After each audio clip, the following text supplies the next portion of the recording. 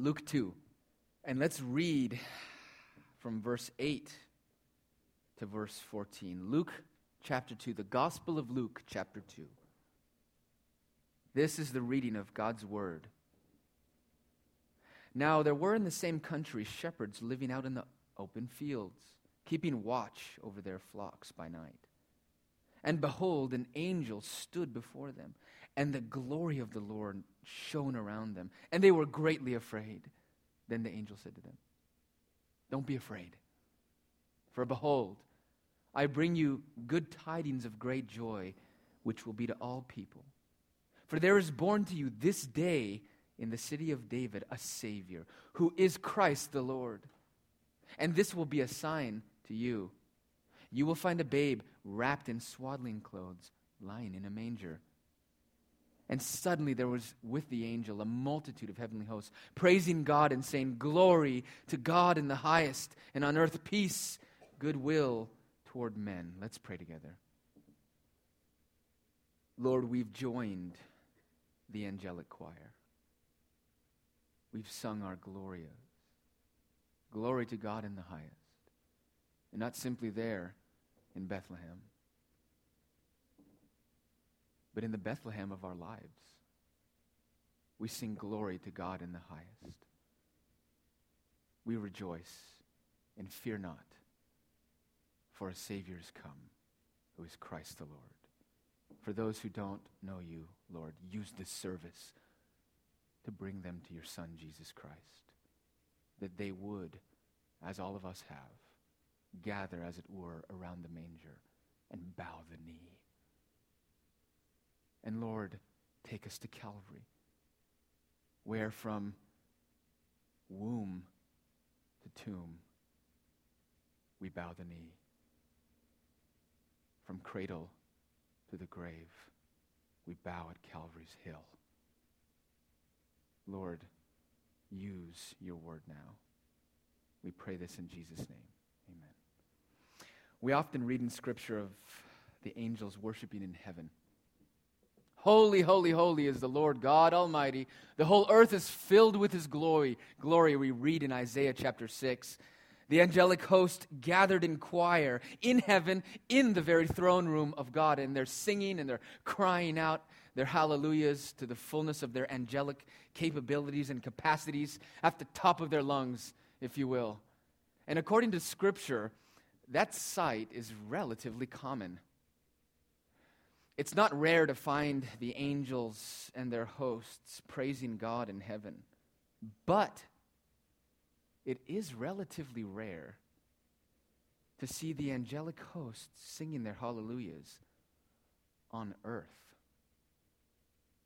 Their voice, you see, their voices, their praises are reserved for God alone. And coming from the world of glory down into this fallen world, friends, there's not much to sing about.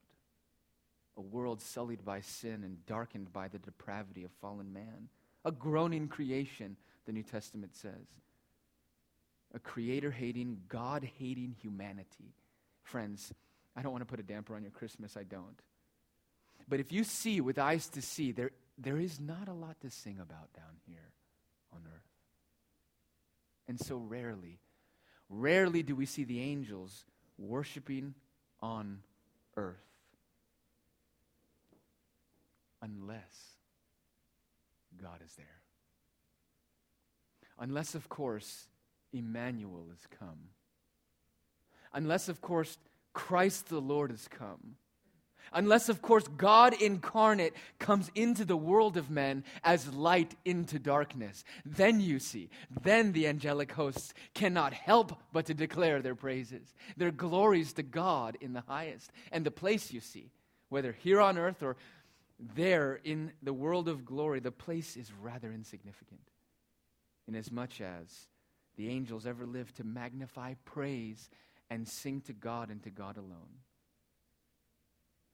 And if He, namely the Lord, come into the world, we ought not to be shocked by the host of angels that's trailing just behind them. The herald angels who appear, not only with a message, but to sing praise to God Most High. Glory to God, all glory in the highest. Unless we get caught up with the angels or the angelic, as many people do. Let's be reminded of the message of the angels, which when we receive and accept, we will not be able to contain our praises, and we, like they, will ever live to magnify, praise, and sing to God, and to God alone in Christ, because of Christ and what He's done, and for the glory of Christ alone. Now, I don't want you to be distracted by the angels, but I would like for a moment to assume their perspective. Are you ready? I want to assume the perspective of the angelic, the angel's perspective, so that we might join their choir rather than being distracted by it. Mind you, the angels are created beings. Angels are finite creatures, created for the glory of their Creator. And so they fulfill a specific purpose and design. They are finite creatures now, think with finite capacities and potentialities. And now, while different than ours, obviously, they are finite nonetheless. And creature, even as we are. Like us, they too learn. They are not omniscient. Like us, they too can rejoice. They too are surprised and marvel. And they too exercise a curiosity of sorts, a hunger and a thirst for righteousness, the righteousness of God. A few verses as we explore. So keep your finger there in Luke chapter 2. We're going to flip now to Luke 15. And we think then of the parables that Jesus gives in Luke 15, the parables of the lost and the found. Luke 15. Turn with me to Luke 15.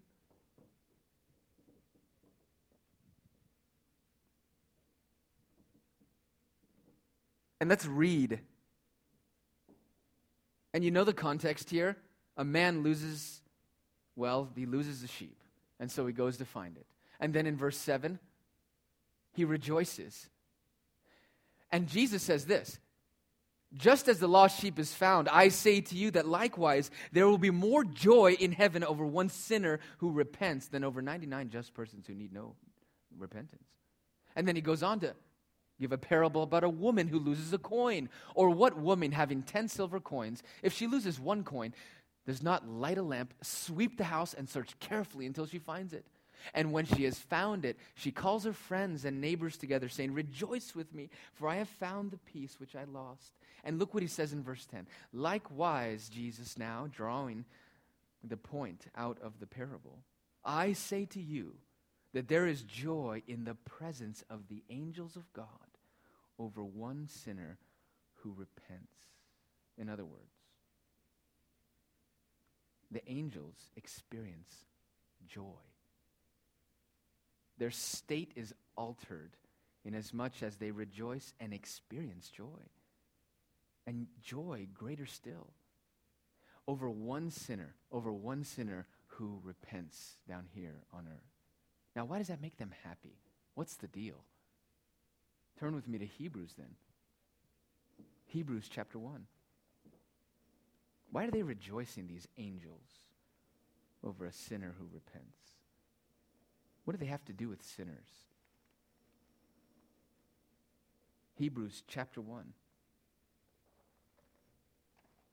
At the end of the chapter, verse 14, the author of Hebrews, Paul, in comparing the angels to Christ, says in verse 14, are they not all, referring to the angels, ministering spirits sent forth to minister for those who will inherit salvation? The author of Hebrews is saying this. The angels, they're nothing more than couriers sent forth with a message. They're servants. They're servants created to minister to those who would inherit salvation. In other words, God made them so that they might serve those who would be saved, us, friends. God made them to serve the saints, to minister to us, to all who would, the text says, inherit salvation. And so we see them often in Scripture announcing the will of God for the benefit of His people. instructing, protecting, ministering to the heirs of salvation. And so they rejoice and experience joy increasing when one sinner repents, for their whole purpose is fulfilled when the heirs of salvation receive their salvation, you see. They rejoice because their whole purpose is fulfilled. God is glorified in the salvation of one and every sinner. Now turn with me to Peter, 1 Peter. There's a lot of scripture today. Yes, a lot of flipping. I love the sound of pages turning and the congregation looking into God's word and not necessarily to the preacher's word. 1 Peter. So it's right after Hebrews. You go, keep going past Hebrews, you hit James, and then you'll see Peter. 1 Peter. Chapter 1. Peter, in declaring, verse 3, the blessedness of God. Blessed be the God and Father of our Lord Jesus Christ, and the glories of salvation, which, verse 10, the prophets of old, the Old Testament prophets, they longed to look into these. They were searching carefully and diligently. They prophesied of the grace that would come after them. And look at verse 11. Searching what manner of time the Spirit of Christ who was in them was indicating when he testified beforehand the sufferings of Christ and the glories that would follow. They were looking for and waiting for the fullness of time. Late in time, behold him come, offspring of the virgin's womb. They looked forward to Messiah. And look what it says in verse 12. To them, the prophets who looked forward to the day, it was revealed that not to themselves. So God revealed to them that it wouldn't be them. To them it was revealed that not to them, but to us. They were ministering the things which we have now, or which have now been reported to you through those who preach the gospel to you by the Holy Spirit sent from heaven. They were ministering to us, the Old Testament prophets. They're ours. What are these things? The things of salvation, the gospel of Jesus Christ, the person and work of Jesus Christ as fully revealed, the fullness of our redemption in Christ.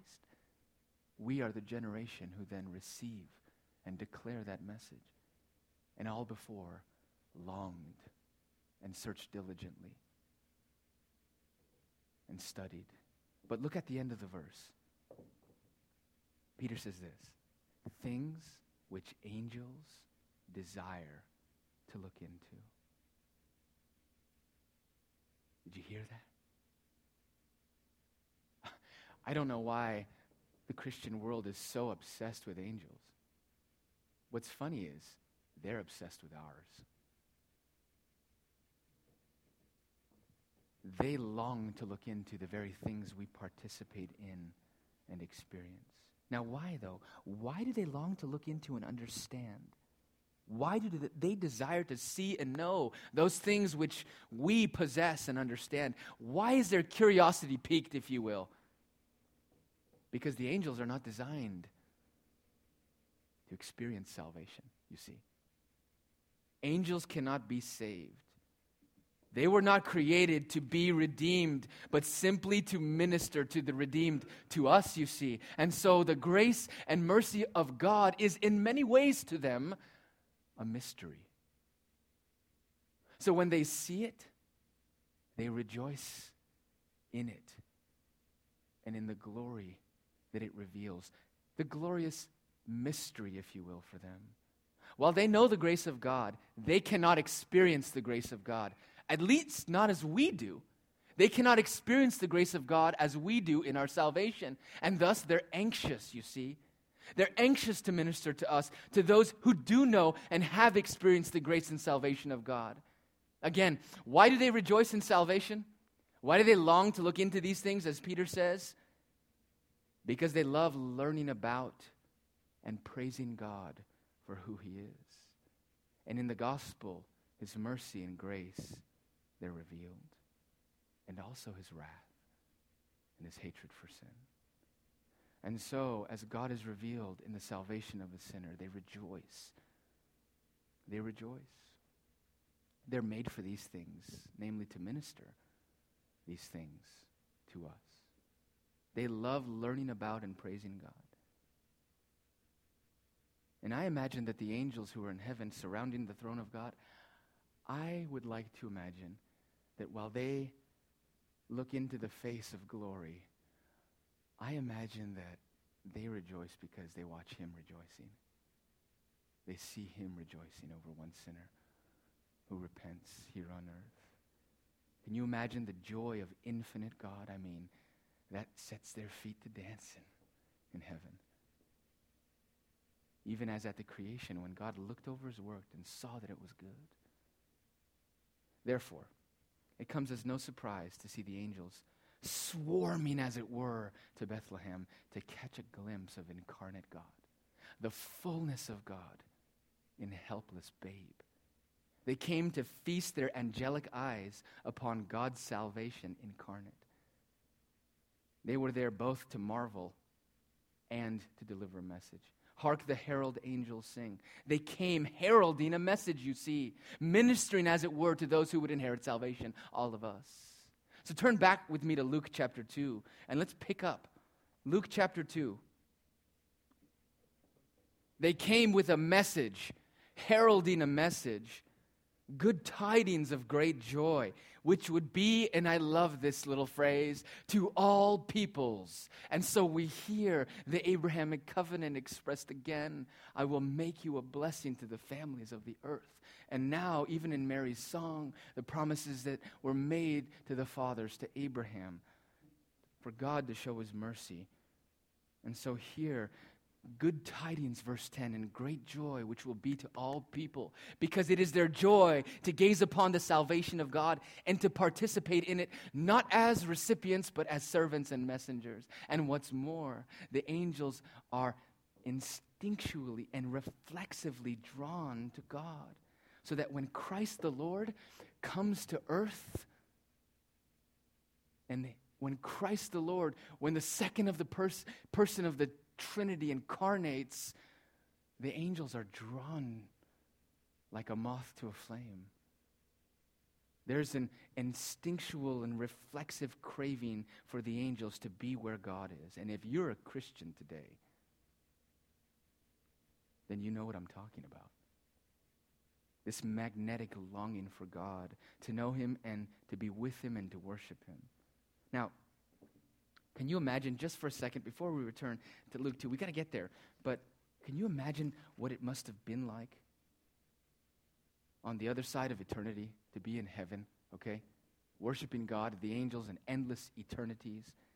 And that before the incarnation, before Christ came into the world. Can you imagine what it must have been like before God sends his Son, where the heavenly hosts sang their hallelujahs to the fullness of God, Father, Son, and Holy Spirit, worshipped for endless and eternities. And then can you imagine with me what it must have been like to see God the Father commission his Son into the mission field, into the fallen world, whereby the unbroken fellowship of the Trinity, in that glorious throne, God sends him down into the world, into a womb, into the womb of a lowly virgin, a sinner named Mary. Friends, the incarnation of the second person of the Godhead ought to blow your finite mind.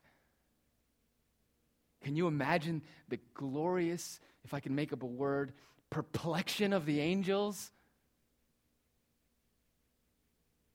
as creator becomes creature? As the fullness of God, uncontainable, born into the world as a child, as a baby. Oh, the mysteries of the incarnation, friends.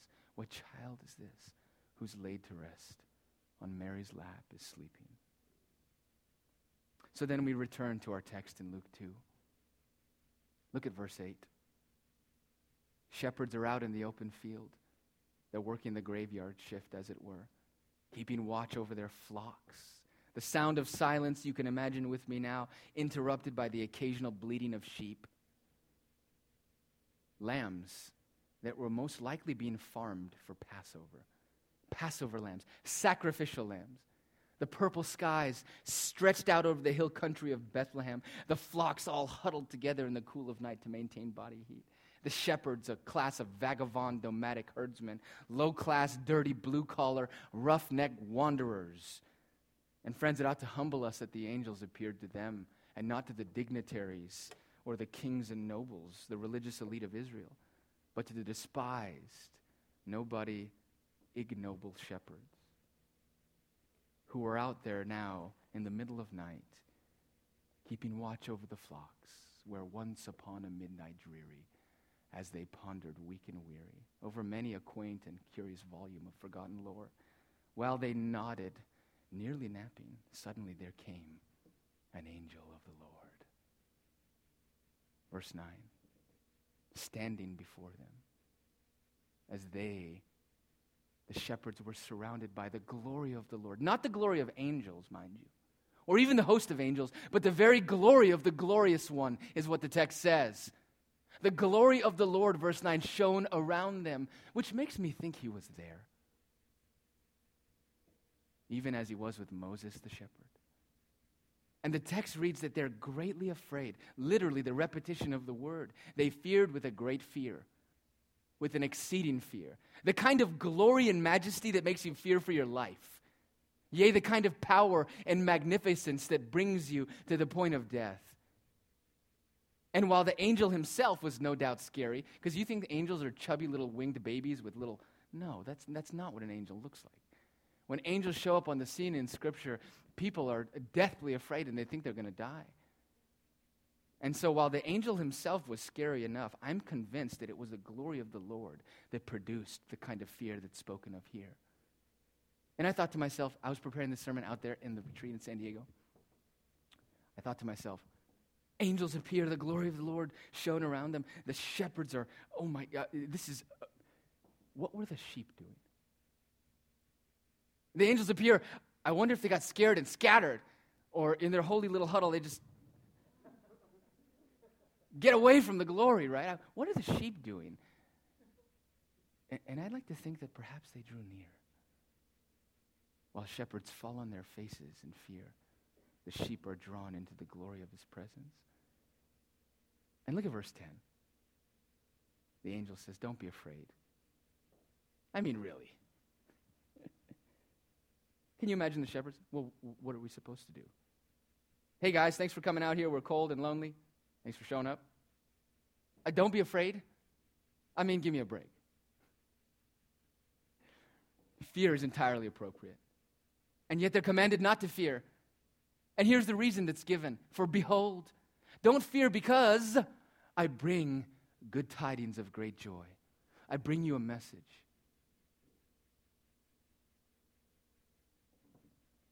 The hope of fallen humanity. A blessing to the families of the earth. So don't miss the point this Christmas, friends. Don't miss the point here. It's not the angels. It's not the shepherds. Or even the glory that shone around them, per se. The point of the passage is the message of the angels. So the point of Christmas, beloved, is the message of Christ. The message of the gospel. And what's more, the point of Christmas is the person and the work of Christ. A Savior, the text says. The Savior, who is Christ the Lord. Friends, the angels know why he's come. The shepherds know. Mary and Joseph know why he's come. I imagine that even the mindless sheep know. But do you know? Do you know why he's come into the world? Born that man no more may die. Born to raise the sons of earth. Born to give them second birth. Hark the herald angels sing, glory to the newborn King. He came, Matthew 1:21, to save his people from their sins. And the operative question is, are you his people? And so here in Luke 2, in the flow of narrative, if you were to jump into the world of Scripture, surround the manger, Luke would take hold of your hand and bring you to the Savior. And in the flow of gospel narrative, he would put your hand in the hand of Christ and Christ would walk with you through his life and his teaching, you will believe what he said, and you will believe in who he was and his work, his accomplished work, whereby he will lead you to Calvary's Hill, Redemption Hill. And it is as we sing, Man of sorrows, what a name, for the Son of God who came, ruined sinners to reclaim. Hallelujah, what a Savior. Bearing shame and scoffing rude, in my place condemned he stood, sealed my pardon with his blood. Hallelujah, what a Savior. Friends, as we consider the incarnation, we can't help but to think of the crucifixion. From cradle, as I prayed, to the grave, from womb to tomb. Yes, he came to save his people from their sins. But the question again is, are you his people? Do you know him? And you need not worry yourself about, well, I don't know if I'm predestined by God or elect of God. For by confessing your sins and turning to Christ as Lord and Savior, trusting in his work, his life, death, and resurrection, his ascension, trusting in Christ and Christ alone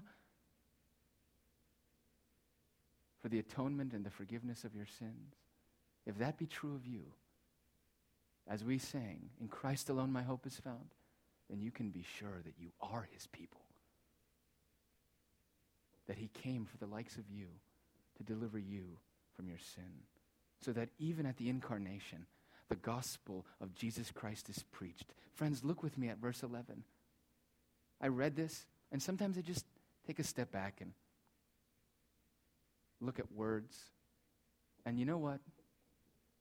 The word born and the word Lord should never, ever be used in the same sentence. And that to the same person. But you see, they do here. The glorious mystery of incarnate God. Veiled in flesh, the Godhead see. Hail the incarnate deity. Can I read from our doctrinal statement? Hear this. The incarnation of the eternal Son of God is as follows. The Son of God, quote, this is from our doctrinal statement. Please read it. The Son of God took on a fully human nature and yet without sin, so that two whole and perfect distinct natures were inseparably joined together into one person. Thus, the person of Jesus Christ is truly God and truly man. Not God and man, but rather the God-man, representing humanity and deity in indivisible oneness. Oh, the glory of the mystery of mysteries here in the incarnation. If he were not man, then he could not intercede on our behalf. And if he were only man, then his perfect life would have only sufficed for the salvation of one other person. But as God-man, he could die for the many, you see, since the life of the living God is inexhaustible, and so more than sufficient to pay for the souls of a multitude. The fullness of God. Look at verse 12.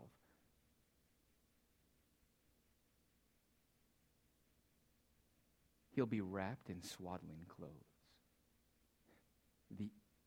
The infinite, uncontainable God wrapped in swaddling clothes. Laid in a manger, once upon a throne, now laid in a feeding trough, as it were. And so the angels cannot help at that moment but to burst on the scene from the realm of the unseen, a multitude of heavenly hosts. Can you imagine? Covering the hills of Bethlehem, purple skies, and the fields were transformed then into this open-air chapel where God's heavenly choir sang out, Gloria in excelsis Deo. Peace on earth toward men of goodwill. Why? For the Prince of Peace has come. Not to issue world peace. That's not why he came, but to reconcile sinners to God, so that we might have peace with God. And that's why we sing. That's why the angels sing. You who were once at war with God, we who were once children of wrath by nature, opposed to God and his gospel, have as of late been brought near by the blood of Christ and the work of his cross. Would you turn with me to end in Romans chapter 5? Romans chapter 5. Romans 5:1. And understand then, peace on earth. Therefore, having been justified by faith, we have peace on earth with God through our Lord Jesus Christ. Oh, come, let us adore him. Oh, come, let us adore him. Oh, come, let us adore him. Christ the Lord. Let's pray together. And after I pray, I'll invite you to stand, and we're going to sing the power of the cross. Oh, to see the dawn. As we do the adoration in song, let's pray. Lord, for those who don't have peace with you yet, I pray that you would bring them to Christ. And hear now from our text, from the manger to Golgotha. Lord, I pray that they would hear and understand the gospel and fall on their knees, declaring, a king is born. And more than simply living a dieable life, he is king eternal, never to die again. And so we as citizens in that kingdom will rise. Lord, we thank you for all that you are in Christ Jesus on our behalf. Help us now to sing and to sing of the gospel that we so love and that saves us. Not a message, but a person. We pray in Jesus' name. Amen.